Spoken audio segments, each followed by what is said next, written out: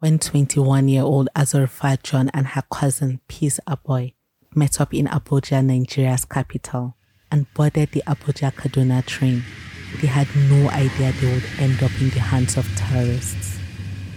After about 2 weeks in captivity in early April, Azurfa surfaced in a video released by the terrorists dressed in a yellow polo t-shirt.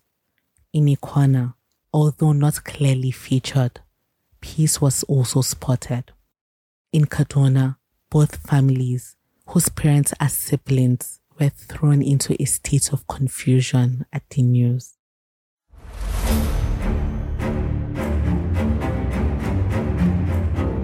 This is Vestiges of Violence, a weekly podcast about personal stories of violence victims.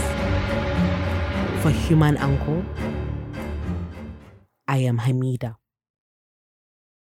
On that fateful day of March 28, 2022, terrorists bombed the rail tracks and attacked passengers of the A39 train, killing some and injuring others, a tragedy that shook the country. During the train attack, while there was a lot of commotion, Azurfa reached out to a schoolroom mate and reported what was happening. She asked her to inform Bailey Moses, Azurfa's eldest sibling, to call through the same phone number. He did. I heard a masculine voice in the background. The person did not say anything. Since then, there has not been any communication. The number has not even rung till today. Azurfa Jan is the only girl and last born among 4 siblings. They had lost their parents within the space of 2 months in 2020, and Moses had assumed the role of a father figure.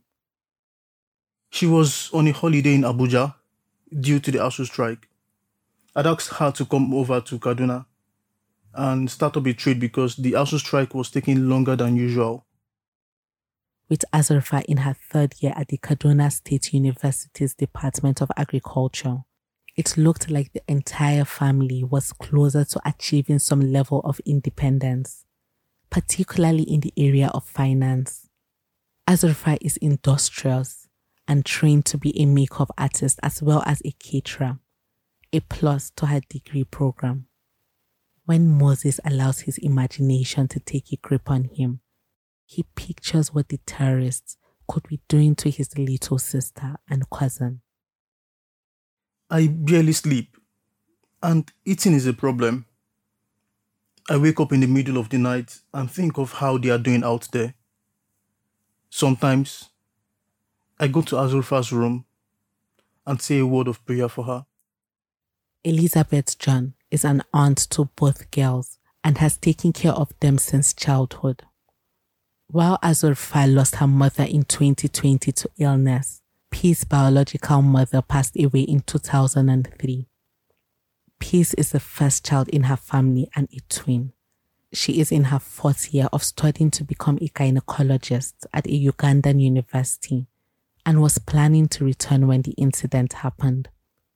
It has been over a month since they were taken and there is still no news of their release or communication from the authorities.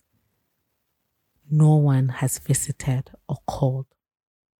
This is no different from death. We are experiencing so much trauma. We saw our children surrounded by guns in the video like they committed a crime. We leave everything to God. In a statement released on May 9, 2022, Dr. Abdul Fattah Jimoh and Dr. Ba'aba Muhammad, leaders of the relatives of AK9 Abuja Kaduna train kidnapped passengers, spoke on the emotional, psychological, mental, and physical torture they are passing through. They pointed out that amongst those abducted are children, pregnant women, and the elderly. Some of these victims have health challenges requiring daily medications. The statement also read that since a presidential directive was issued, the Nigeria Railway Corporation has not communicated with relatives of victims, nor established any situation room as directed by the president. We have gone through a lot. We have been praying, and believe God is the ultimate. We have also joined other relatives of victims to organize press conferences, a series of meetings. We are appealing to the government to do their best to ensure our sisters are released.